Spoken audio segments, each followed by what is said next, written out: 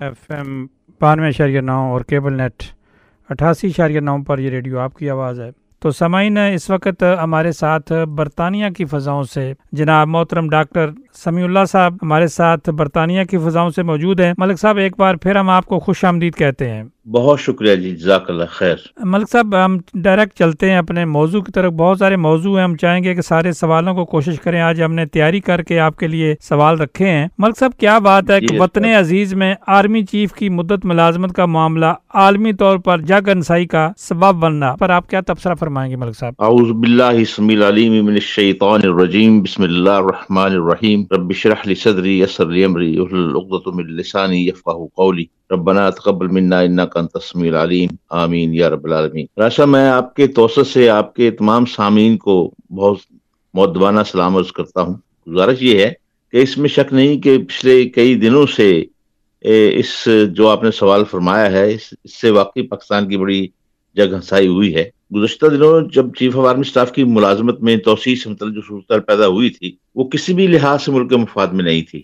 بہرحال خدا کا شکر ہے کہ ہمارے ملک کی اعلیٰ عدلیہ کے چیف جسٹس کھوسہ صاحب نے اپنے بالآخر ایک عدالتی حکم کے مطابق چیف آف آرمی اسٹاف کو جنرل باجوہ کی مدت ملازمت 6 ماہ کی توسیع مشروط جو ہے ان کی 6 ماہ کی توسیع کی ہے۔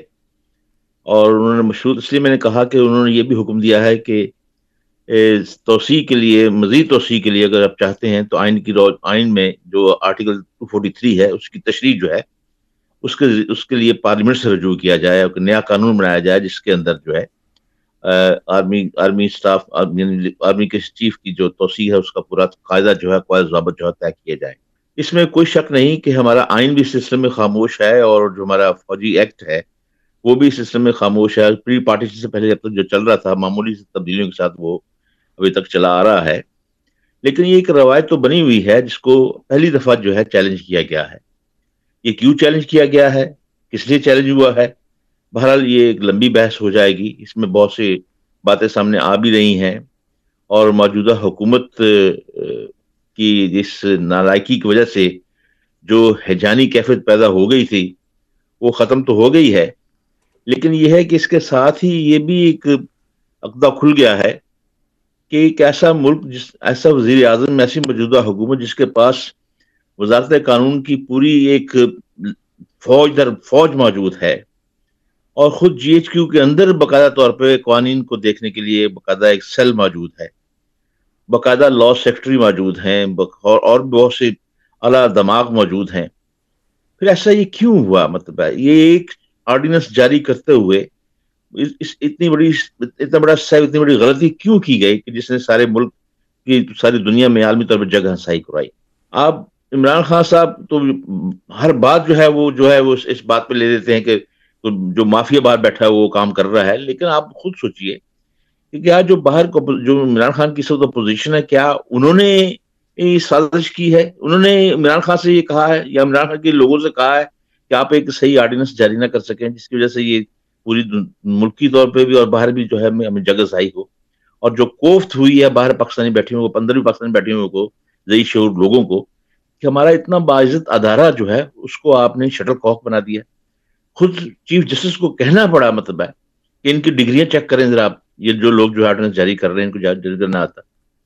بات یہ ہے کہ یہ مدت یعنی ملازمت توسیع جو ہے کوئی نئی بات تو نہیں ہے، اس سے پہلے جنرل کینلی کو دی گئی، اس سے پہلے نیول چیف کو، مختلف 2 نیول چیف ان کو توسیع دی گئی، ایک فضائیہ کا چیف ہے اس کو بھی توسیع دی گئی تھی۔ یہ کوئی یعنی اس لیے کہ یعنی جو نیول اور ایئر فورس کی بات اس لیے ہمارے سامنے نہیں آ رہی، مطلب ہے کیونکہ زیادہ جو ہے آرمی کا ہی سامنے ہمارے آتا ہے۔ اور تیسری بات جو آپ سے میں عرض کرنا چاہتا ہوں یہ ہے کہ آخر جی ایچ کے اندر جب لوگ بیٹھے ہوئے تھے انہوں نے اس بات پہ کیوں غور نہیں کیا؟ انہوں نے اس جو آرڈیننس جاری ہوا، جو نوٹیفیکیشن جاری کیا گیا، اس کی عبارت پہ، اس کی مضمون پہ کیوں نہیں غور کیا گیا؟ یعنی کیوں یعنی جگہ سائی کا یعنی جگہ سائی ہماری بنی ہوئی ہے۔ یعنی جیسے میں نے پہلے عرض کیا کہ پاک آرمی سربراہ کی مدت ملازمت میں توسیع کوئی نئی بات تو نہیں ہے، نہ ہی اس کو ایشو بنانا چاہیے تھا۔ جیسے میں نے آپ سے عرض کیا، ایک ریاض راہی نامی شخص اس نے اپیل دائر کی، جس کو بعد میں پتہ چلا کہ واپس لینے کی درخواست بھی کی گئی، لیکن وہ پھر چیف جسٹس صاحب نے اس کو منظور نہیں کیا۔ کیونکہ ان کا بقول ان کے کہ اس اپیل کا تعلق مفاد عامہ سے ہے، اس لیے سے سنا جانا چاہیے. اور پھر چنانچہ ایسا ہی ہوا، اور آپ نے دیکھ لیا کہ 3-4 دن جو بحث و تمیز کے بعد دلائل کی روشنی میں اعلیٰ نے چیف آرمی اسٹاف کی ملازمت میں 6 ماہ کی توسیع تو کر دی ہے. لیکن تاہم یہ بات جو ماہرین قانون ہے وہ اچھی طرح جانتے ہیں کہ چیف آف آرمی اسٹاف کی ملازمت توسیع کا اختیار حکومت کو حاصل ہوتا ہے. لیکن یہ ہے کہ اگر توسیع کا اختیار بھی حکومت کو حاصل ہے، تو جب اس کو چیلنج کیا گیا تھا پھر وہاں پہ کھڑا ہونا چاہیے تھا، تاکہ اس ادارے کے سربراہ کی توسیع کا جو معاملہ تھا اس سے باعزت کے ساتھ نمٹا جاتا. مطلب اس کی تحقیق ہونی چاہیے. مطلب بات یہ ہے کہ یہ خام خواہ جو ہجان پیدا ہوا، اس کا جو فائدہ ہندوستان کی ٹی وی چینل نے اور سوشل میڈیا نے اٹھایا ہے وہ آپ کے سامنے ہے.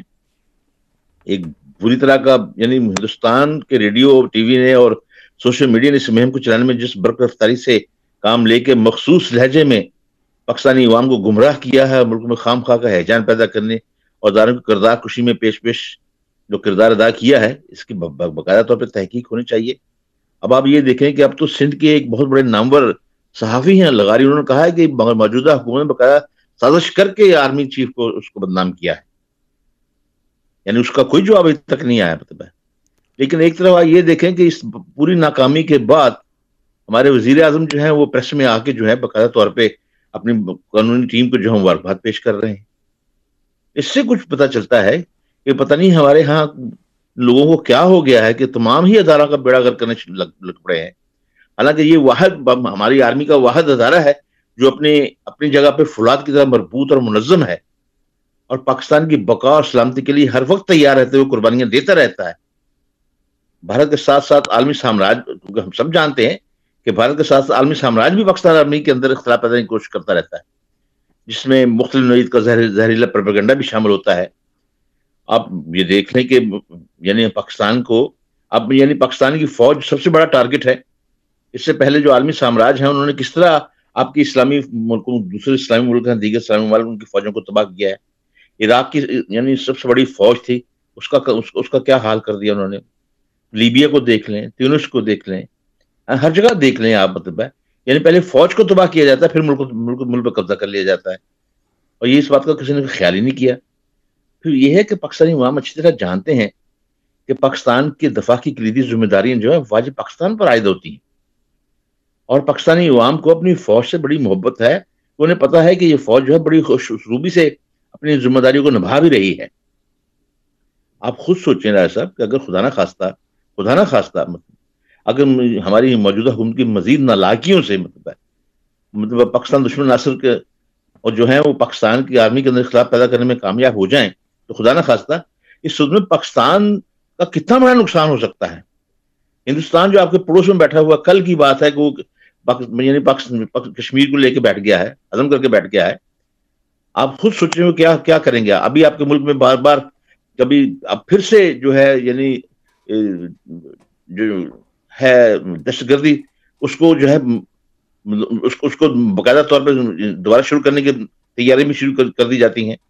بلوچستان کے اندر بھی باقاعدہ طور پہ ابھی تک یہ کام کر رہے ہیں. کہیں نہ کہیں مطلب کوئی نہ کوئی یہ معاملہ چلتا رہتا ہے دشمن کی طرف سے.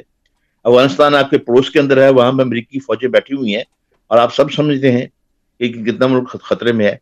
تو اس حوالے سے میں سمجھتا ہوں کہ پاکستانی موجودہ حکومت ہے، اس کی سخت نالائکی ہے. یہ سخت ہر معاملے میں یہ ناکام ثابت ہوئی ہے، اور خاص طور پہ اس معاملے میں تو ناکامی کی آخری حدوں تک پہنچ گئی ہے. اب آپ یہ دیکھیں کہ اس طرف چیف جسٹس صاحب نے تو آپ کے اس معاملے کو قانون لانے کا کہا ہے، اور اس قانون سازی کے لیے آپ کو لازمی بات ہے کہ آپ کو اپوزیشن کی بھی ضرورت ہے. لیکن اپوزیشن کے بارے میں جو ان کی زبان اب تک چل رہی ہے وہ آپ کے سامنے ہے، بات ہی نہیں آ رہی اس بات میں. مطلب ہے آپ مجھے یہ بتائیں کہ یہ کیا کرنا چاہتے ہیں. مطلب ہے دوسری طرف یہ کہتے ہیں کہ نہیں ہمیں اپوزیشن کی ضرورت نہیں پڑے گی، ہمارے پاس اکثریت موجود ہے، اور اکثریت موجود ہے اس لیے جو ہم باقاعدہ طور پہ ہم قانون بنا سکتے ہیں، اس کے لیے 2/3 میجورٹی کی ضرورت نہیں ہے. پھر یہ ہے کہ کوئی بات نہیں، ہم اس میں بھیجیں گے، سینٹ میں بھیجیں گے. سینٹ میں تو آپ کے پاس اکثریت نہیں ہے حکومت کے پاس. اس کا بھی یہ کہہ رہے ہیں کہ جی جو حکومت کے ہیں لوگ وہ کہتے ہیں کہ جی ہم 2 دفعہ سینٹ میں بھیجیں گے، 2 دفعہ اگر نامنظور کر دیں تو تیسری دفعہ جب بھیجیں گے تو وہ خام خواہ وہ اپنے آپ ہی کامیاب یعنی وہ اس میں اسے یعنی اس قانون بن جاتا ہے. یعنی اس طرح کی باتیں کی جا رہی ہیں. تو کیوں آپ نیا موقع پیدا کرنا چاہتے ہیں؟ پھر آپ یہ دیکھیں اور بھی بہت سی چیزیں ہیں جہاں پہ بات کی جا سکتی ہے، لیکن کیونکہ سوال آپ کا کیونکہ اس پاکستان آرمی کی چیف کے برابر متعلق ہے، اس میں اپنے آپ جواب کو یہاں تک رکھنا چاہتا ہوں کہ موجودہ پاکستانی حکومت کی انتہائی نالائکی ہے، انتہائی ان کی ناکامی ہے، جس کی وجہ سے ہمارے اتنے بڑے ادارے کو جو ہے جگ ہنسائی کا سامنا کرنا پڑا. جی ملک صاحب، اکثر میں نے آپ سے سوال کیا، تقریباً ہر پروگرام میں آپ سے سوال کیا اور آپ نے جواب بھی دیا ہے کہ ٹارگٹ جو تھا وہ پاک آرمی تھی. پاک آرمی کو دنیا کی نظروں میں اور پاکستان کی نظروں میں گرانے کی ناکام کوشش بار بار یہ کرتے آ رہے ہیں. اب سوال یہ ملک صاحب پیدا ہوتا ہے کہ جس وکیل کا آپ نے ذکر کیا، وہ رائی صاحب ہیں، کیا چیزیں وہ درخواستیں دیتے رہتے ہیں، ان کو آپ دیکھیں کہ کسی نے غور نہیں کیا ٹی وی دیکھتے ہوئے کہ جب پاکستان کے وزیر قانون جو ابھی دوبارہ پھر وزیر قانون بن گئے ہیں ریزائن دے کے، جب وہ ان سے بار بار صحافی پوچھ رہے تھے، وہ رائی صاحب جو بھی وکیل تھے جنہوں نے درخواست دی تھی، کہ آپ نے درخواست واپس کیوں لے لیا، وہ کوئی جواب دینا نہیں چاہتے، نہ ہی کوئی جواب دے. کہہ رہے تھے بار بار آپ تنگ نہ کریں، میں جواب نہیں دینا چاہتا، اور وہ جا کر ایک بینچ میں بیٹھ گئے. کسی نے غور نہیں کیا. ادھر سے جب قافلہ آ رہا تھا، ان کا جو ہے فروخ نسیم صاحب قافلے کی شکل میں آ رہے تھے، کلوں کے جرمٹ میں آ رہے تھے، تو یہ جب لفٹ میں بیٹھنے لگے تو یہ رائی صاحب اٹھ کے جو ہے وہ فروخ نسیم صاحب کے ساتھ چلے گئے. تو ملک صاحب سازش تو بالکل بے نقاب ہو جاتی ہے. جو الطاف بھائی کے ساری زندگی وکیل رہے، ان کی صحبت میں پلے. تو یہ تو چھوٹا سا میں نے ضمناً آپ سے بات کر دی. میرا اگلا سوال ہے ملک صاحب، سابق آرمی چیف جنرل پرویزمشرف صاحب نے اپنے مقدمے کا فیصلہ روکنے کے لیے اعلیٰ عدالت میں درخواست دی ہے، اس کے بارے میں ملک صاحب آپ کی کیا رائے ہے؟ گزارش یہ ہے کہ یہ آپ نے جو سوال کیا ہے، یہ سوال اصل معمولی نہیں ہے، اس کے سیاق و سباق کو سمجھنے کے لیے بہت اشد ضرورت ہے. پرویزمشرف صاحب کے نام سے تو ہم سب واقف ہیں، ہم نے انہیں بہت برداشت، ملک نے بڑا برداشت کیا انہیں، اور ان کے لگائے ہوئے زخم صرف پاکستان نہیں بلکہ امت مسلمہ کے جسم جو لگے ہیں وہ ابھی تک جو ہے زخم جو ہے ٹھیک نہیں ہو پائے. لیکن اس کو میں ذرا سمجھانے کے لیے تھوڑی سی کچھ مثالیں بھی آپ کے سامعین کو سنانا چاہتا ہوں. مثال کو ساتھ ساتھ تاریخی مثالیں سمجھانے کے ساتھ میں اس کی طرف آنا چاہتا ہوں. آپ کو یاد ہو، اگر تمہاری تاریخ میں ہلاکو اور چنگیز خان کے نام بڑے مشہور ہیں. کسی نے چنگیز خان سے سوال کیا تھا کہ تم نے آدھی دنیا کو تخت و تاراج کیا ہے، تمہارے سپاہی جب کسی شہر پر حملہ کرتے تو ظلم و ستم کی انتہا کر دیتے تھے، اور جیتنے کی سرشاری میں بوڑھوں پر تشدد کر کے بچوں کو ذبح کرتے، عورتوں سے زیادتی کے بعد گھروں سے تمام اشیاء لوٹ کر انہیں آگ لگا دیتے. پھر تم تو اس قدر ظالم تھے کہ ایک دفعہ کسی شہر میں فتح کے بعد تمہیں علم ہوا کہ کچھ لوگوں نے اپنے آپ کو لاشوں کے ڈھیر میں چھپا کر زندہ بچ جانے کی کوشش کی تھی، اور تم نے انہیں ڈھونڈ نکالنے کا حکم دیا اور ان کے سر قلم کروا دیے. پھر اس کے بعد تم نے تمام اپنی فوج کے منگولوں کو حکم دے دیا کہ ہر مارے جانے والا کا سر قلم ضرور کیا جائے تاکہ زندہ اور مردہ کی شناخت ہو سکے. پھر خود چنگیز خان کا اپنا قول تھا کہ مجھے اپنے دشمنوں کو نیست و نابود کرنا، ان کو اپنے قدموں میں گرتے دیکھنا، ان کے گھوڑے اور ساز و سامان چھین لینا، ان کی عورتوں کے نوحے اور بین سننا میری زندگی کی سب سے بڑی خوشی ہوتی. وہ جو آدمی جس نے سوال کیا، اس نے پوچھا کہ تمہاری زندگی میں کبھی کوئی ایسا موقع بھی آیا کہ تمہیں کبھی کسی پہ ترس آیا ہو، تم نے رحم کھایا ہو؟ تو چنگیز خان نے اس بات میں سر ہلا کے کہا، ہاں، ایک دفعہ ایک شہر کو لوٹنے کے بعد جب میں وہاں سے نکل رہا تھا تو میرے خوف سے عورتیں اپنے بچوں کو گود میں لیے بھاگ رہی تھیں کہ اچانک ایک عورت کا شیر خوار بچہ جو تھا وہ اس کے ہاتھوں سے دریا میں گر گیا. اس نے بڑے ہی دردمندانہ طریقے سے رونا پیٹنا شروع کر دیا، اور مجھے پہلی دفعہ ترس آیا، اور میں نے اس بچے کو دریا میں سے اپنے نیزے پر اچھالا. نیزہ اس کے جسم کے آر پار ہو گیا. پھر میں نے اس روتی ہوئی ماں کے حوالے کر دیا. یعنی گویا چنگیز خان کے رحم کا یہ عالم تھا کہ اس نے بچے کو نیزے کے رو کے اس کو ماں کے حوالے کر دیا. لیکن صاحب میں آپ کو بتاؤں کہ ظالموں کے جذبہ رحم کا ایک لمحے میں ابھر کے کبھی کبھی سامنے بھی آ جاتا ہے، جب انہیں ان لاشوں کے انبار میں اپنے سب سے پیارے شخص کی لاش نظر آ جائے. تیمور جو شہروں کو فتح کرتا تو اپنے ظلم کی نشانی کے طور پر آپ کو پتا ہے کہ مرنے والوں کی کھوپڑی کو اکٹھا کرتا تھا اور اس کے مینار بنواتا تھا. پھر ان کھوپڑیوں پر انہی انسانوں کی چربی کا لیپ کرواتا، ان کھوپڑیوں کو آگ لگا کر روشن کیا جاتا اور دور دور تک لوگوں کو علم ہو سکے کہ آج تیمور نے یہ شہر جو ہے یہ فتح کر لیا. لیکن آپ اس تیمور کی آپ بیتی پڑھیں تو آپ کو ایک ایسا مقام بھی ملتا ہے وہاں پہ کہ جب وہ بڑا پھوٹ پھوٹ کے رویا, دیواروں سے سر ٹکراتا رہا, لاشوں کے انبار کو دیکھ کر بین کرتا رہا, اس سے کچھ بن نہیں پا رہا تھا. سارے سپاہیوں کو اکٹھا کیا اور کوچ کا حکم دیا. یہ دراصل وہ لمحہ تھا جب دلی میں کچھ تو خون جاری تھا تو اس کے سامنے اس کے چہیتے اور لاڈلے بیٹے کی لاش لائی گئی. دراصل ظالموں ان کی فوج کے سپاہیوں کے دل بھی پتھر کے نہیں ہوتے, لیکن ان کے مفادات اور حکم نامے انہیں پتھر کا بنا دیتے. ان تک چونکہ کوئی تلوار, کوئی گولی, کوئی بم نہیں پہنچ رہا ہوتا, اس لیے انہیں یقین سا ہونے لگتا ہے کہ موت جو ہے موت کے دروازے پر ابھی ان کے دروازے پر دستک نہیں دے گی. وہ اور ان کے پیارے اسی طرح بربریت اور ظلم کے مقابلے میں اٹھنے والی نفرت سے بچتے رہیں گے. لیکن پھر بھی اگر چنگیز خان کے سپاہیوں سے لے کر آج تک کے میدان کارزار کے کونا مشق انسانوں کو دیکھیں تو ان کے اندر جیتا جاگتا انسان انہیں ظلم پر ایک سزا دیتا ہوا ضرور نظر آتا ہے. انہیں چین کی نیند نہیں سونے دیتا, انہیں مدتوں ضمیر کی ملامت کا شکار کرتا رہتا ہے, گلٹی کانشیس رہتے ہیں. اب میرے سامنے جو میں نے آپ کو جو مثال دی, اس دور کے جو چنگیز خان, تیمور اور ہلاکو خان کی جو نعم المدل امریکی فوج کے ادارے پینٹاگون کی ایک رپورٹ میں پڑھ رہا تھا. اچھا ہوا آپ نے یہ سوال کر لیا. اس رپورٹ میں انہوں نے عراق اور افغانستان میں کام کرنے والے فوجیوں کے لیے کچھ سکون بخش ادویات جو ہیں لازمی قرار دی ہیں, جو ان کو میڈیسن کھانے کی ضرورت ہوتی ہے جو ان کو سکون دے سکے. اور یہ اپنی رپورٹ میں لکھتے ہیں کہ مستقل طور پہ, پرماننٹ طور پہ 37% فوجی استعمال کر رہے ہیں اور 63-70% فوجی جو ہے اپنی ذہنی بیماری اور نفسیاتی بے سکونی کے لیے جو دماغی ماہرین کے ڈاکٹر ہیں ان سے اپنا علاج کروا رہے ہیں. یعنی ان سپاہیوں کی کہانیاں اور مرض کی وجوہات بہت ملتی جلتی ہیں. مثلا اس مثال میں رپورٹ میں لکھا ہے کہ انہیں حکم ملا کہ فلاں گھر میں دہشت گرد چھپے ہوئے ہیں, انہوں نے پہلے تو بمباری کر کے گھر کو نیست و نابود کر دیا, اور جب وہ بمباری کر کے ختم کی تو اندر گھسے تو چاروں جانب جو ہے بجائے دہشت گردوں کے بچوں کی لاشیں ملی, ان کے کھلونے ملے, گڑیاں, گھر کا سارا سامان, اور وہ جو ننے بچے جس بموں کے ساتھ ان کے جسم کے پرخچے جو ہے کچھ اڑ کے ان کے گوشت دیواروں کے ساتھ لگے ہوئے ہیں, چھت کے ساتھ لگے ہوئے ہیں. اور کئی جو اندر آدمی داخل ہوئے تھے, کئی سپاہی کئی کی رات تک نہیں سو سکے, اور کئی فوجیوں کا ذہنی بریک ڈاؤن ہو گیا. یہ میں نہیں کہہ رہا, یہ رپورٹ بتا رہی ہے آپ کو. اور اس امریکی رپورٹ کے مطابق 2006 سے لے کے 2018 تک یعنی 12 سال تک 938 سپاہیوں نے اپنی ذہنی کرب اور ضمیر کی اذیت سے چھٹکارا پانے کے لیے خود سوسائڈ کرنے کی کوشش کی, خودکشی کی کوشش کی. ان میں آدھے ایسے تھے جو اس ذہنی اذیت کے علاج کے لیے مستقل طور پر بھی دوائیں لے رہے ہیں اور پاگل ہو چکے ہیں. کچھ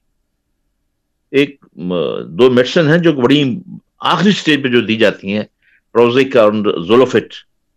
یہ دو ایسی میڈیسن ہیں جو کہ مستقل طور پر سپاہیوں کو کھانے کے لیے دی جا رہی ہیں اب بھی, اس لیے کہ ان کی آنکھوں کے سامنے وہ جو لٹے پھٹے اجڑے اور تباہ شدہ ملبوں میں جو معصوم بچوں کی عورتوں کی لاشیں ہیں وہ گھومتی رہتی ہیں اور انہیں جو ہے تڑپاتی رہتی ہیں, دیکھتی رہتی ہیں. اب میں جب یہ رپورٹ پڑھ رہا تھا تو مجھے جولائی 2007 کی وہ صبح یاد آ گئی جب جس مشرف کے بارے میں آپ بات کر رہے ہیں, اس مشرف کے حکم پر رات بھر بم برسانے, فاسفورس کی بچھاڑ کرنے, گولی سے جسم چھلنی کرنے کے بعد جو لوگ جو تھے وہ اس لال مسجد کے اندر داخل ہوئے.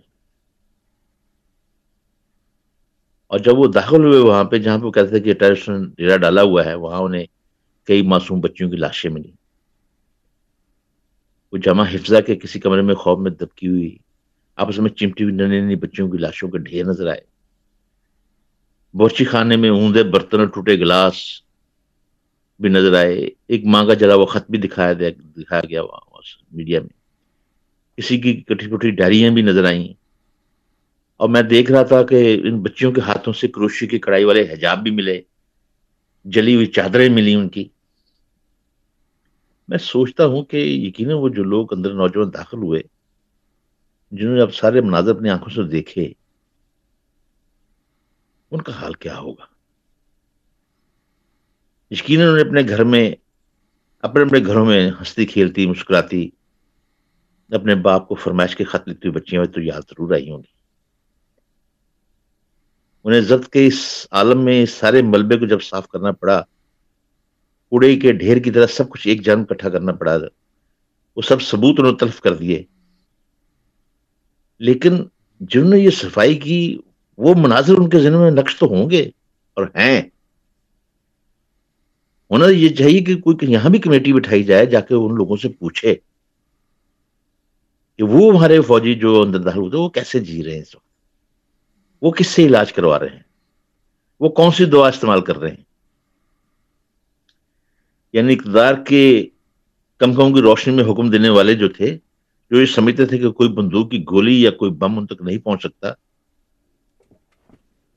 ان کو بھی جا کے اب دیکھیں. آپ دیکھیے مکافات عمل کیا ہے. کیا مشرف صاحب جو ہیں دبئی میں بیٹھے اس حال میں جی رہے ہیں کہ ہر وقت انہیں موت کا دھڑکا بار بار ستا رہا ہے. اور آج انہیں درخواست دے دی ہے 2 دن پہلے کہ جی میری قضا و سزا کا فیصلہ نہ سنایا جائے. اور اس سے بڑھ کر اور بغیرتی کیا ہوگی کہ آپ کے ملک کا ایک وفاقی وزیر فواد چودھری جو ہے، وہ اسی مشرف کو اپنا بہت ڈبل موشن قرار دے رہا ہے. قدم مشرف تو ہمارا ڈبل موشن ہے کہ اس نے نواز شریف سے ہماری جان چھڑائی.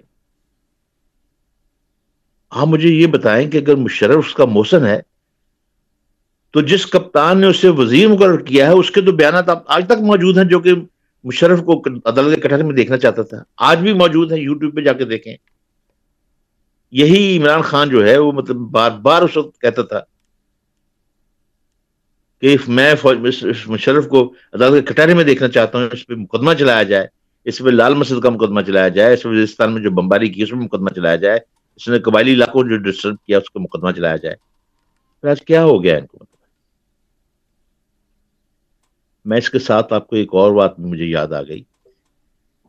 آپ کو پتا ہے کہ 9/11 کے بعد پاکستان سے بہت سے نوجوان جو تھے اپنے افغان بھائیوں کی مدد کے لیے افغانستان افغانی کی مدد کرنے کے لیے چل پڑے تھے پاکستان سے.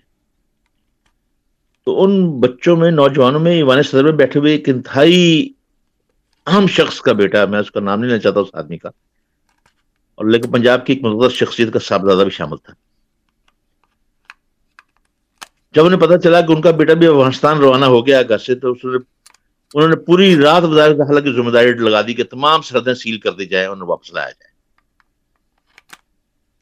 کیونکہ بڑے لوگوں کے بچے تھے اور صبح تک وہ دونوں بچے ان کے جو گھروں کو واپس آ گئے، ان کو پکڑ کے لے آئے. اب آپ سوچئے کہ اگر لال مسجد کی راہداریوں میں کسی ایسی بڑی شخصیت کا بیٹا یا بیٹی ہوتی تو پھر میں دیکھتا کہ کیسے رحم ترس نہیں کھاتے ان کے اوپر، اور پھر کیسی ان میں انسان کوٹ کوٹ کر بھر جاتی. پھر میں دیکھتا کہ وہ کہتا ہے کر گزرو چاہے میرا بیٹا اس میں کیوں نہ آ جائے، اڑا دو ان سب کو. مطلب پھر میں دیکھتا کہ یہ ہوتا، پھر باقاعدہ مذاکرات اور ہوتے، راتیں مزید جاگی جاتی.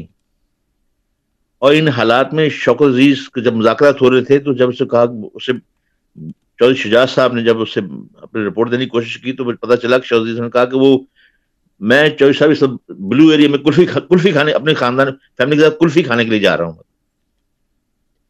یعنی لال مسجد میں بچیوں اور بچوں پہ فاسفورس بم مارے جا رہے ہیں اور شوکت عزیز جو ہے بلو ایریا میں کلفی کھانے جا رہا ہے. مطلب آپ دیکھیے پاکستان کا ایک سربراہ وزیر اعظم تھا وہ، مطلب وہ یہ بات کہہ رہا ہے. لیکن مکافات عمل دیکھیے کہ شوکت عزیز ملک چھوڑ کے واپس آ گیا. میں خدا سے بہت ڈر کے یہ بات آپ کو بتانے والا ہوں کہ شوکت عزیز کا اکلوتا بیٹا اس کی آنکھوں کے سامنے یہاں پہ تڑپ کے اس نے جان دے دی یہاں برطانیہ میں. آج وہ سارے کردار جو کہ ان تمام ظلم کرنے میں شامل تھے، اب سارے کسی نہ کسی موذی مرضوں میں مبتلا ہیں. اگر تیمور کی زندگی میں ظلم کے انجام کی تصویر اپنے بیٹے کی موت کی صورت میں ظاہر ہو سکتی ہے، امریکی فوج کی 70% نفری عراق اور افغانستان میں نفسیاتی علاج پر مجبور ہو سکتی ہے. کشمیر میں اس وقت موجودہ دور میں 53,000 فوجی سروس چھوڑنے کی درخواست دے سکتے ہیں. تو اس طرز پاک پہ دھرتی پہ اس ملک پر اسی رحمان الرحیم کی بادشاہی ہے جو ساری دنیا جس نے بنائی. وہ صرف مہلت دیتا ہے اور پھر اس مہلت کی مدت کے ختم ہونے کا انتظار کرتا ہے. پھر ایسا نہ معافی کام آتی ہے نہ رونا دھونا.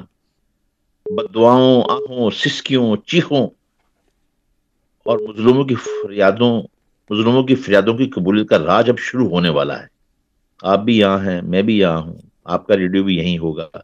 جلدی وقت آنے والا ہے کہ جب پھر آپ اس بات پہ میرا انٹرویو کریں گے کہ جی ان ظالموں کے ساتھ یہ سلوک ہو رہا ہے، یہ عدالت نے یہ فیصلے کیے ہیں. بس انتظار کیجئے وقت کا. اب مشرف نے جو درخواست دی ہے، اب جب اس کی درخواست باقاعدہ اس کی پیروی شروع ہوگی تو میڈیا کو پھر ایک اور موقع مل جائے گا. اور میں نے تو یہ اس لیے نوک کیا ہے، پرانی تاریخ دہرائی ہے کہ آپ کے توسط سے تاکہ وہ لوگ بھی سن لیں کہ ظالموں کا انجام بالآخر کیا ہوتا ہے، اور وہ جو ان ظالموں کو اپنا ڈبل موشن قرار دیتے ہیں ان کا پھر کیا حال ہوگا. بس اس کا انتظار کیجیے. اللہ تعالی رحم فرمائے. ملک صاحب آپ نے کافی تفصیل سے بتایا. ملک صاحب میں اگلے سوال کی طرف بڑھتا ہوں. پاکستان کے موجودہ سیاسی حالات دن بدن بہتر ہونے کی بجائے ابتر ہوتے جا رہے ہیں، اس پر آپ کی کیا رائے ہے؟ لگتا ہے واقعی آپ نے جو شروع میں فرمایا تھا بڑی تیاری کر کے آپ تشریف لائے ہیں. اب دیکھیے پاکستان کے موجودہ حالات بہتری کی بجائے ابتری جو ہو رہی ہے اس میں آپ یہ بھی دیکھیے کہ ظلم کی حد یہ ہے کہ میں سب سے پہلے جو سب سے بڑی خبر ہے اس کا آپ کے سامنے رکھ دوں، جسے شاید لوگ اتنی اہمیت نہیں دے رہے، لیکن مجھ جیسے اور آپ جیسے جو دل رکھنے والے ہیں وہ تڑپ کے رہ گئے ہیں. لاہور میں بے اسرا لڑکیوں کا ایک دارالعلوم ہے، اس کا نام ہے کاشانہ. وہاں پہ الزام لگایا گیا ہے کہ وہاں کے ادارے کی معصوم لڑکیاں جو ہے حکومت پنجاب کے اعلیٰ عہدیداروں کو سپلائی کی جاتی ہیں. اور یہ الزام لگانے والی کوئی اور نہیں ہے، اس ادارے کی وارڈن ہے، انچارج ہے، جسے حکومت نے مقرر کیا ہوا ہے. اور آخری اطلاع تک پتہ چلا کہ اس عورت کو، اس خاتون کو پہلے بہت دبایا گیا، دبا ڈالا گیا، اور اس ادارے کا گیٹ توڑ کے اندر داخل کر کے اسے باہر نکالا گیا اور اس کے شوہر میں گرفتار کر لیا گیا. لیکن مجھے یہ بتائیے کہ جو اس نے الزامات لگائے ہیں اس کی ویڈیو تو آن ہو گئے ہیں، اب اس ظلم کا حساب کون دے گا؟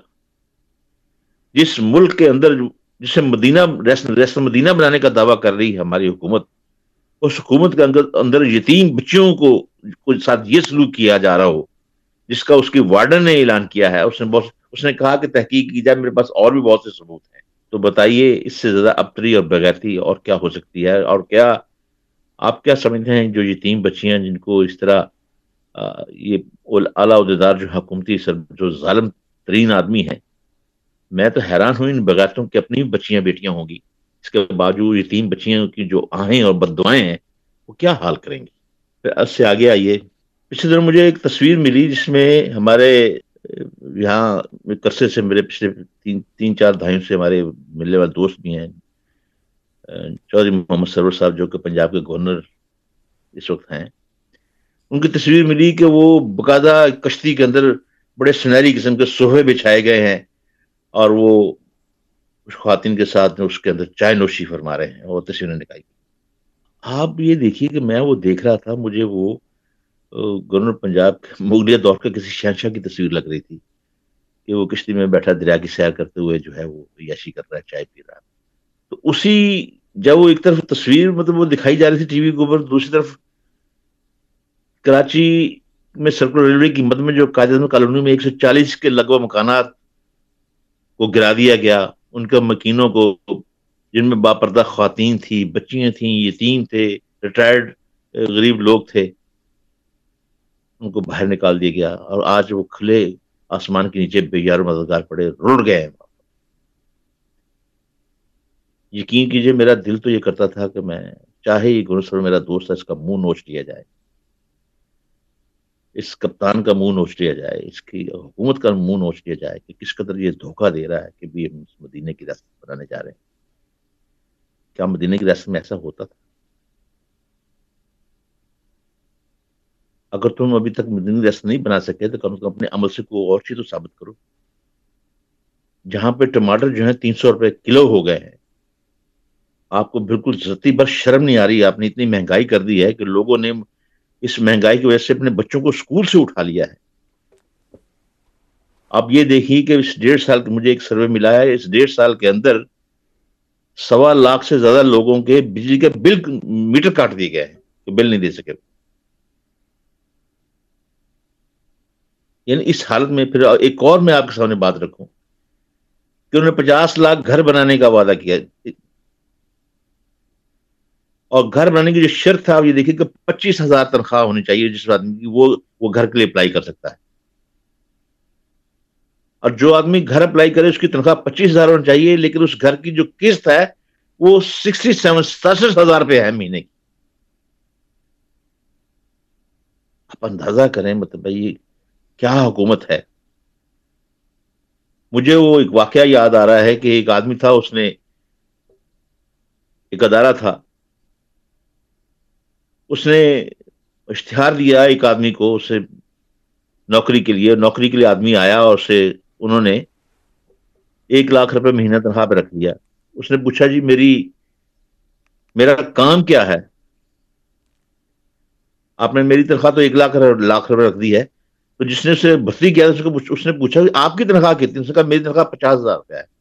اس نے کہا آپ کی اپنی تنخواہ, آپ ادارے کے ہیڈ ہیں, آپ کی 50,000 ہے, میری آپ نے تنخواہ 1 لاکھ روپے رکھ دی ہے, تو میرا کام کیا ہوگا؟ اس نے کہا تم نے یہ سوچنا ہے کہ یہ تنخواہیں ہم نے کیسے پوری کرنی ہے. آپ یہ دیکھیں یہ ہمارے ہاں وہی حکومت چل رہی ہے. یعنی مکان کے لیے اپلائی وہ کرے جس کی تنخواہ 25,000 سے زیادہ نہ ہو, لیکن مکان کی ماہانہ قسط جو ہے وہ 67,000 روپے ہوگی. اب اور آ گیا یہ آپ کہتے ہیں اپنے پاکستان کے حالات پوچھے ہیں. اب میں دیکھ رہا تھا گزشتہ 1 ہفتے کے دوران 6 کمسن بچیوں کے ساتھ زیادتی کرنے کے بعد ان کو قتل کر دیا گیا. یہ خبریں جو ہیں یہ ٹی وی کی خبریں میں آپ کو بتا رہا ہوں. یہ جو ہر روز نیا آئی جی آ رہا ہے, نئے سیکرٹری آ رہے ہیں, ابھی آپ دیکھیں کہ 38 ڈی سی جو ہیں پنجاب میں تبدیل کر دیے گئے. یہ ناکامی نہیں تو اور کیا ہے آپ کے سامنے. پھر اس سے چوتھی بات اور آگے آئیے, مطلب ہم یہ بتا کے ہلکان ہو چکے ہیں کہ بچوں کے نصاب میں جو ختم نبوت کے حوالہ جات کو ختم کر دیا گیا ہے, اس کے بارے میں کوئی رائے دی, اس کے بارے میں کچھ قدم اٹھایا جائے کہ آخر آپ نے ختم نبوت کے حوالہ جات کیوں ختم کیے گئے ہیں نصاب کے اندر سے. اور پھر یہ ہے کہ کتابوں میں مقبوضہ کشمیر کو مقبوضہ نہیں انڈین کنٹرول کشمیر لکھا گیا ہے, یعنی پاکستان کے نصاب میں. کیا یہ ہندوستان نے آگے ان سے کتابیں لکھوائی ہیں یہ باتیں؟ لیکن کیا مجال ہے کہ یہ ریاست مدینہ کے جو اعلان کرنے والے قانون جوں بھی رہیں گی ان کی. سمجھ نہیں آ رہی آخر ان کو ہوش کیوں نہیں آ رہا. اب تو شنید یہ آ رہی ہے کہ کرتارپور میں جو سکھ آئیں گے, جو کرتار راہداری کھولی ہے, اب ہفتے میں 3 دن جو ہے قادیانی بھی وہاں سے جایا کریں گے. ہمارے پاکستان کے قادیانی وہ بھی وہیں اسی راہداری سے قادیان جایا کریں گے. اب میں سوچ رہا ہوں کہ میں مولانا طارق جمیل صاحب سے رابطہ کروں, جو کہ میری 2-3 پوسٹ سے بہت تلملائے تھے. میں ان سے پوچھوں کہ اب آپ کی تقریریں کہاں ہیں, اب آپ کی دعائیں کس کے ساتھ شامل حال ہیں. پھر دوسری طرف یہ ہے کہ آپ یہ دیکھیں کہ کشمیر کے بارے میں وہ معاملہ ختم ہو گیا ہے, چین ہی چین ہو گیا. مطلب کشمیر کا کوئی پرسانے حال ہی نہیں ہے. مدینہ کی ریاست کو نہ خود کچھ کرنا ہے, نہ وہ کسی اور کو کچھ کرنے دیتی ہے. یہ لفاظی حصے کب تک ملک چلے گا. پھر آپ یہ دیکھیں کہ فارن فنڈ کا معاملہ جو ہے اسے دبانے کے لیے اب مجھے لگتا ہے موجودہ حکومت کی سازش جو کامیاب دکھائی دے رہی ہے, کیونکہ ہمارے الیکشن کمیشن کے 2 ممبر تو پہلے ہی نہیں ہیں. اب جو چیف الیکشن کمشنر ہے وہ 6 دسمبر کو ان کی ملازمت ختم ہو رہی ہے, وہ گھر چلے جائیں گے. اب اس کی تقرری کے لیے وقت ملے گا, تب جا کے پھر ان کی وہ درخواست کی سماعت ہوگی. اس طرح یعنی اب اس میں کنور دلشاد صاحب جو کہ اس الیکشن کمیشن کے سابقہ سیکرٹری قانون دان بھی ہیں, وہ انہوں نے کہا کہ باقاعدہ طور پہ تمام تحقیق ہو چکی ہے. 23 ان کے اپنے جو اکاؤنٹس ہیں جو انہوں نے شو نہیں کیے, اس کے اندر ملینز اینڈ ملین ڈالرز ہیں فارن فنڈنگ کے اور فارن نیشنلز کے, مطلب ہے جو انہوں نے چھپائے ہیں. اور اس کی وجہ سے یہ جماعت پوری کی پوری بین ہو سکتی ہے، کالعدم قرار دی جا سکتی ہے، اور حکومت ہی پوری کی پوری گھر جا سکتی ہے. لیکن آپ دیکھیں کہ کس سازش کے تحت جو ہے باقاعدہ طور پہ اب جو معاملہ تھوڑا اٹھا، اپوزیشن جو تھی، جو دھرنے والے جو لوگ تھے، وہ جب پہنچے الیکشن کے سامنے انہوں نے کہا کہ ٹھیک ہے جی ہم تحقیق کریں گے. ساتھ ہی ان کے 2 آدمی اور اٹھے، انہوں نے کہا کہ جی اگر آپ ہماری تحقیق کرنا چاہتے ہیں تو تمام جماعتوں کی تحقیق ہونی چاہیے. یہ میں بھی کہتا ہوں تمام جماعتوں کی تحقیق ہونی چاہیے، لیکن یہ کیا آپ نے نواز اس کی عمران خان کی تقریر یہ تھی کہ میں نیب سے کہوں گا سب سے پہلے ہمارا احتساب شروع کیا جائے، میرا احتساب، مجھ سے احتساب شروع کیا جائے، میرے وزراء سے شروع کیا جائے، ہم لوگوں سے شروع کیا جائے. اب یہ کیوں کہہ رہے ہیں کہ دوسری جماعتوں کا بھی ساتھ ہو؟ آپ اپنا ساتھ تو دیں. آپ نے تو ٹال مٹول سے بددیانتی سے جو ہے اس کی طرف آپ جا نہیں رہے مطلب ہے. اور جس طرح آپ نے پہلے سوال میں جو سپریم کورٹ کے آرمی چیف کی ملازمت توسیع کے لیے جو آپ نے کہا تھا، پوچھا ہے، ان نالائکیوں کے لیے تو مطلب اس کی اصلاح کے لیے آپ کا وقت نہیں ہے مطلب ہے. ان سازشوں میں تو آپ شامل ہیں. جس طرح آپ نے کہا کہ آپ نے دیکھا اخبار راہی بیٹھا رہا، سواگت جواب نہیں دے رہا تھا، جو ہی پرو مسلم آیا تو اس کے قافلے کے ساتھ مل کے وہ بھی اندر چلا گیا. پھر آپ یہ دیکھیں کہ اسی دن مطلب جس دن چیف جسٹس نے 6 مہینے کی انہیں اجازت دی، اسی دن افریقی ملکوں کے سفیروں کی کانفرنس تھی پاکستان کے اندر. اور پاکستان کے اندر کانفرنس ہو رہی ہے، افریقی ملکوں کے سفیر ہے، ان کے سامنے آپ اپنے پرانے جو پاکستان کے جو حکومت ہیں ان کی کرپشن کا رونا رو رہے ہیں.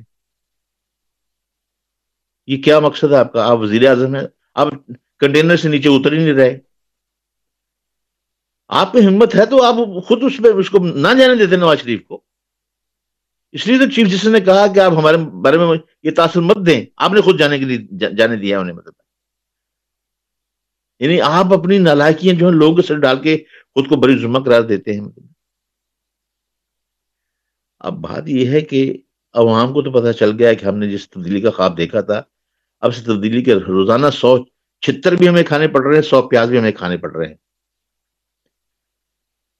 اب نے عوام کو نہ حکومت سے، نہ اپوزیشن سے، نہ عدلیہ سے یا کسی ادارے سے کوئی ریلیف نہیں مل رہا. یہ میں سمجھتا ہوں ایک نورا کشتی ہے جو چل رہی ہے ہمارے ہاں. کبھی ایک دن ایک کا پلڑا بھاری ہو جاتا ہے، کبھی دوسرا جو ہے وہ حاوی ہو جاتا ہے. یہ سارا کام چل رہا ہے ہمارے ملک کے اندر. اللہ رحم فرمائے. ابھی ریسنٹلی ابھی دیکھیں کہ انہوں نے لال اور سرخ اشتراکی نظام کی تحریک بڑی زور سے شروع ہو گئی ہے. اسٹوڈنٹ یونین کو جو ہے اجازت ملی ہے، اس میں جو ہے جو اشتراکی نظام کے جو ہیں تنظیمیں بڑا فتح کا جشن منا رہی ہیں. اور اب یہ ہے کہ ملک کو کسی اور طرف چلی جائے گی. ملک کے جو معاملات ہیں، جو مسائل ہیں، اس کی طرف نظریں لوگوں کی ہٹ جائے گی، میڈیا جو اس طرف شروع ہو جائے گا. تو یہ ہے معاملہ ہمارے ملک کے اندر. مطلب ہے یہ ایسی جمہوریت ہمارے گلے پڑی ہے، جیسے میں نے آپ سے عرض کیا کہ ہر روز جو ہے غریب عوام پستی چلی جا رہی ہے. اور اس کے علاوہ اب لوگوں کو پتہ چل گیا ہے، اور لوگ جو ہے اب جو ہے ہاتھ اٹھا کے بددعائیں. میں نے خود دیکھا ٹی وی کے اوپر عورتیں جو ہیں وہ سبزی کی دکانوں پہ کھڑی ہو کے ہاتھ اٹھا کے بددعائیں دے رہی ہیں موجودہ حکومت کو. وہ کہہ رہی ہیں ہمیں پرانا پاکستانی چاہیے، وہی ہمیں واپس دلا دیا جائے. یہ ہے جی پاکستان کے ابتر حالات کی شکل جو میں آپ کے سامنے رکھی. مجھے یہ خود بتا دے کہ اس میں ایک جو میں نے آپ سامنے بہت محتاط انداز سے میں نے آپ کے سامنے باتیں کی ہیں، اس میں کون سی بات غلط ہے؟ ملک صاحب، میں اگلے سوال سے پڑھنے سے پہلے میں ایک چھوٹی سی بات کروں گا، ضمناً بات بیچ میں کروں گا. عمران خان صاحب جو پاکستان کے موجودہ وزیر اعظم ہیں، یہ وزارت عظمیٰ سے پہلے انصاف کی بات کرتے تھے، ساری باتیں کرتے تھے. ان کے جو چاہنے والے، ان کے جو جیالے ہیں، جان دینے کے حد تک ان کے لیے تیار، ان سے محبت کرتے تھے، یہ انصاف کی بات کرتے تھے. ملک صاحب غور کریں کہ جب ریحام خان صاحبہ آئیں تو وہ بھی بچوں کی ماں تھی جی.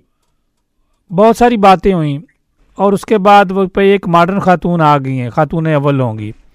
اس کے بعد وہ سلسلہ ختم ہوا تو پھر ایک بچوں کی ماں آ گئی جنہوں نے ان کے ہاتھ میں تسبیح تھما دی اور مراقبے میں چلے گئے.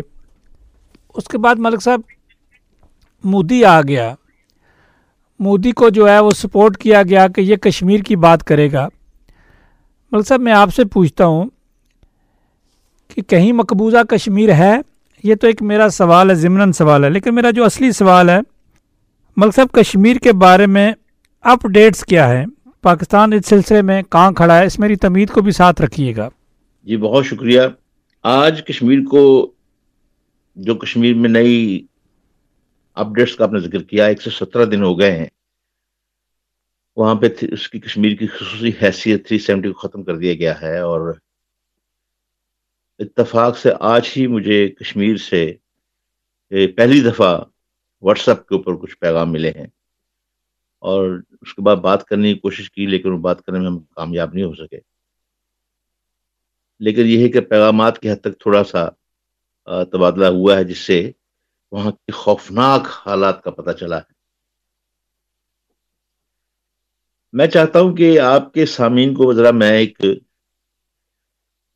تاریخی پس منظر میں تھوڑا سا سمجھانے کی کوشش کروں کہ اس وقت ہم کشمیر کے معاملے میں اپنے حالات کے بارے میں کس سے ہماری مماثلت جو ہے نظر آ رہی مجھے. میں یہاں برطانیہ میں بیٹھا ہوا ہوں، یہاں میں یہیں کا ایک تاریخی واقعہ آگے سامنے رکھنا چاہتا ہوں. یہ واقعہ ایسا ہے کہ جب لوگ بڑے حیران تھے اور حکمرانوں کی سمجھ میں نہیں آ رہا تھا کہ ایسے کیسے ممکن ہو سکتا ہے.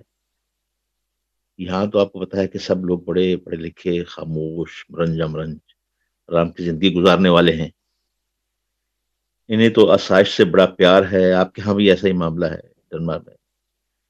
اب بھی کمپیوٹر آنے کے باوجود قلم اور کتاب سے ان کی دوستی قائم ہے. لیکن جس زمانے کا میں ذکر کر رہا ہوں، اس زمانے میں بھی زیادہ دوستی تھی قلم کتاب سے، اور لوگ زیادہ پرامن تھے. لیکن اس زمانے میں لوگوں نے ایک موقع آیا کہ ہتھیار اٹھا لیے، اور یہ لوگ جنہوں نے شہریوں نے ہتھیار اٹھائے، یہ بلا کے سپاہی ثابت ہوئے. یعنی ہسٹورین جو مورخ جو لکھتے ہیں کہ اس فوج نے، جو برطانیہ کے ذہین اور پڑھے لکھے اور سوجھ بوجھ رکھنے والے لوگوں پر مشتمل تھی، انہوں نے یوں فتح نصرت کے جھنڈے گاڑے کہ دیکھنے والے حیران رہ گئے. یعنی مقابلے پہ تاج برطانیہ کی مستقل فوج تھی، لیکن یہ جو لوگ جس جنم بڑھتے فتح ان کا مقدر بن جاتی. یہ جس جتھے سے ٹکراتے اسے پاش پاش کر کے رکھ دیتے. انہیں بہت سے محاذوں کا سامنا تھا، مگر ان کے قدم کہیں بھی ڈگمگائے نہیں. یہ لوگ کون تھے جنہیں آلیور کرومویل کے فوجی کہا جاتا تھا؟ یہ کیسے وجود میں آئے، اور انہیں یوں ہتھیار اٹھانے پر کس نے مجبور کیا؟ اور یہ بات طے ہے کہ 1647 سے 1649 یعنی 2 سالوں میں انہوں نے ایک تاریخ مرتب کر دی. 2 سالوں میں برطانیہ کا رخ ایسے موڑ دیا کہ پھر اس کے بعد نہ بادشاہ نے کبھی سوچا کہ وہ ڈکٹیٹر بن کر جو چاہے کر سکتا ہے، نہ فوج نے لوگوں کے جذبات کے مقابلے میں کسی ڈکٹیٹر کا، بادشاہ کا ساتھ دیا، اور نہ ہی پارلیمنٹ نے تصور کیا کہ وہ منتخب وغیرہ آ چکے ہیں، جو چاہیں کر لیں، بادشاہ کی آمریت کو تسلیم کر لیں یا عوام کی مرضی کے خلاف کوئی قانون منظور کر لیں. ایسا کسی کو ہمت نہیں ہوئی. یہ میں چارلس اول کے زمانے کی بات کر رہا ہوں آپ سے. چارلس اول ان بادشاہوں میں سے ایک تھا جو آئین، قانون اور پارلیمنٹ کا کھلونا سمجھتا تھا. میں یہ ساری سٹوری اس لیے سنا رہا ہوں کہ اس کے تناظر میں آپ کے سوال کا جواب ہوگا. میں آپ کے سامعین سے گزارش کروں گا اس سٹوری کو ذرا غور سے سنیں، اور آپ کو اس سوال کا جواب منوان مل جائے گا. کشمیر اور پاکستان کا سب جو معاملہ چل رہا ہے، اور ہندوستان کا یہ اسی تناظر میں آپ کو ملے گا جو میں آپ کو بتانے جا رہا ہوں. یہ چارلس اول جس کا میں نے ذکر کیا، یہ 25 سال کی عمر میں برطانیہ کے تخت پر بیٹھ گیا تھا، اور اس نے ابھی 3 سال ہی ہوئے تھے بادشاہ بنے ہوئے، اس نے پارلیمنٹ توڑ دی. اور اس لیے کہ اس نے پارلیمنٹ نے 3 عجیب و غریب مطالبہ رکھ دیے، جس کی وجہ سے اس نے پارلیمنٹ توڑا. پارلیمنٹ نے ایک مطالبہ یہ رکھا کہ یہ بادشاہ جو ہے پارلیمنٹ کی منظوری کے بغیر کوئی ٹیکس نہیں لگائے گا. جب زمانہ امن ہو تو کسی فوجی کو سول عہدے پر تعینات نہیں کیا جائے گا، اور نہ ہی اپنا مقصد حاصل کرنے کے لیے فوجی عدالتیں لگائی جائیں گی، اور نہ ہی انہیں شہروں میں امن عامہ بحال کرنے کے لیے بھیجا جائے گا۔ فوج کسی کو بغیر ثبوت اور واضح الزامات کے بغیر گرفتار نہیں کر سکے گی۔ اور بادشاہ نے ان مطالبات آنے پہ پارلیمنٹ توڑ دی، پھر 11 سال تک بغیر پارلیمنٹ کے راج کرتا رہا۔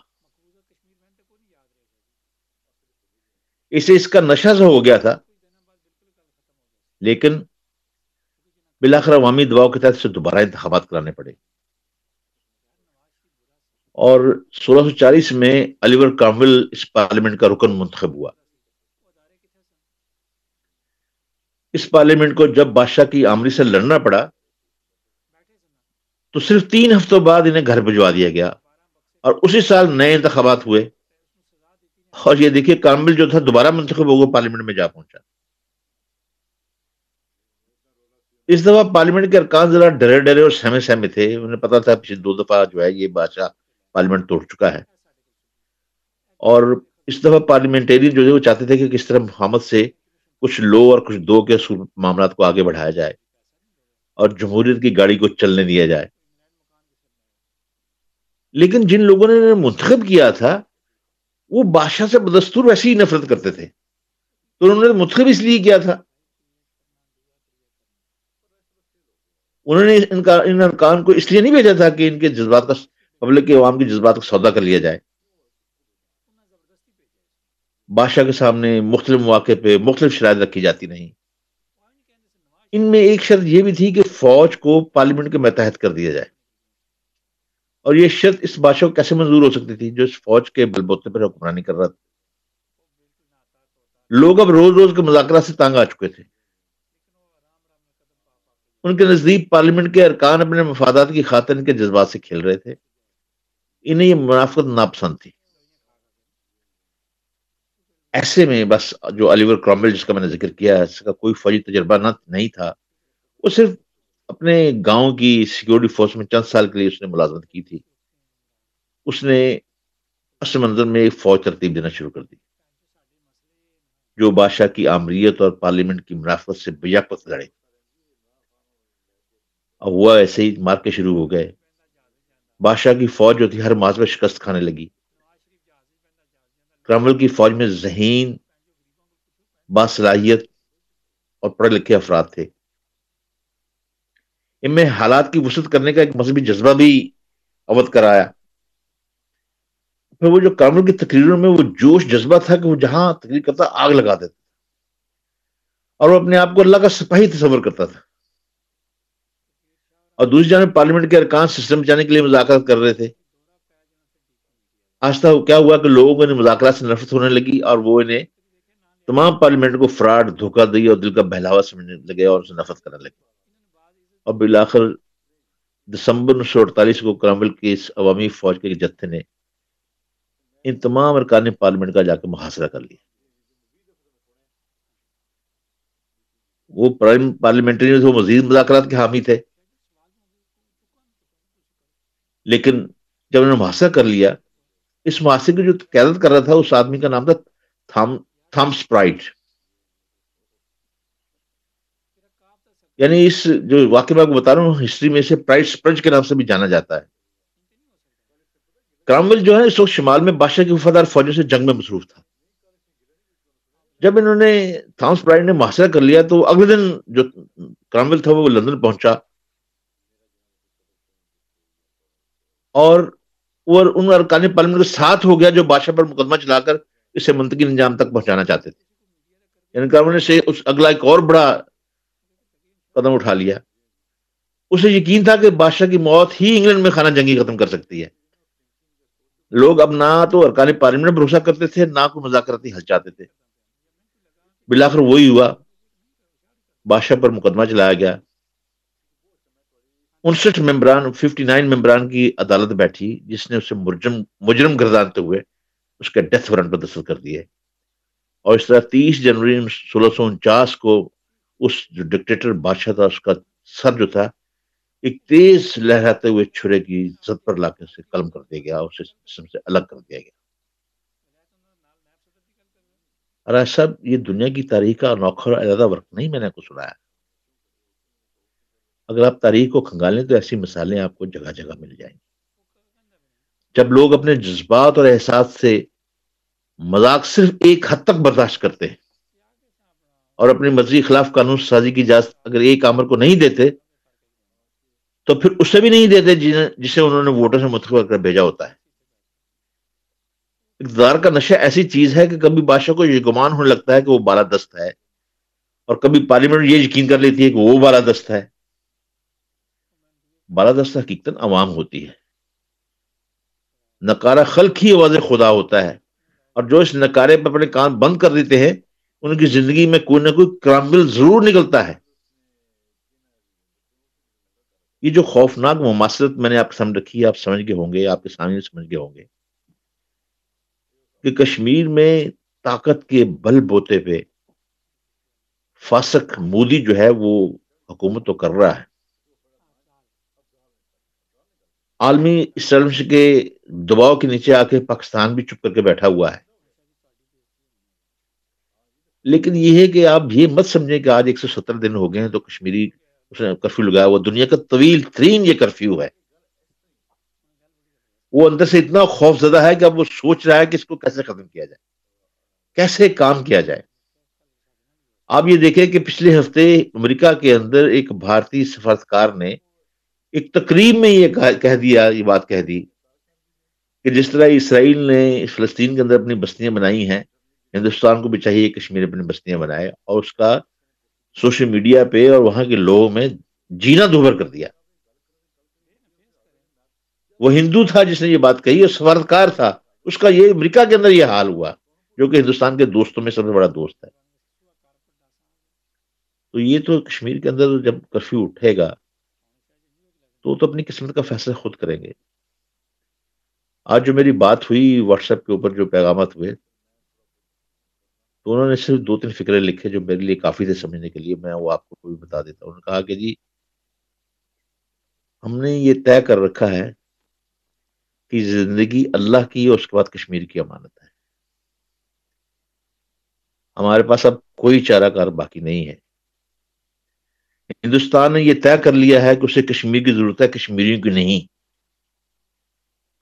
تو ہم نے بھی یہ طے کر لیا ہے کہ ہماری زندگی میں کم از کم اسے ہندوستان کا حصہ کبھی نہیں بننے دیں گے۔ لیکن مجھے انہوں نے کہا کہ مول صاحب آپ اس بات کے گواہ ضرور رہیے گا کہ قیامت کے روز ہم اس بات کی گواہی آپ سے بھی لیں گے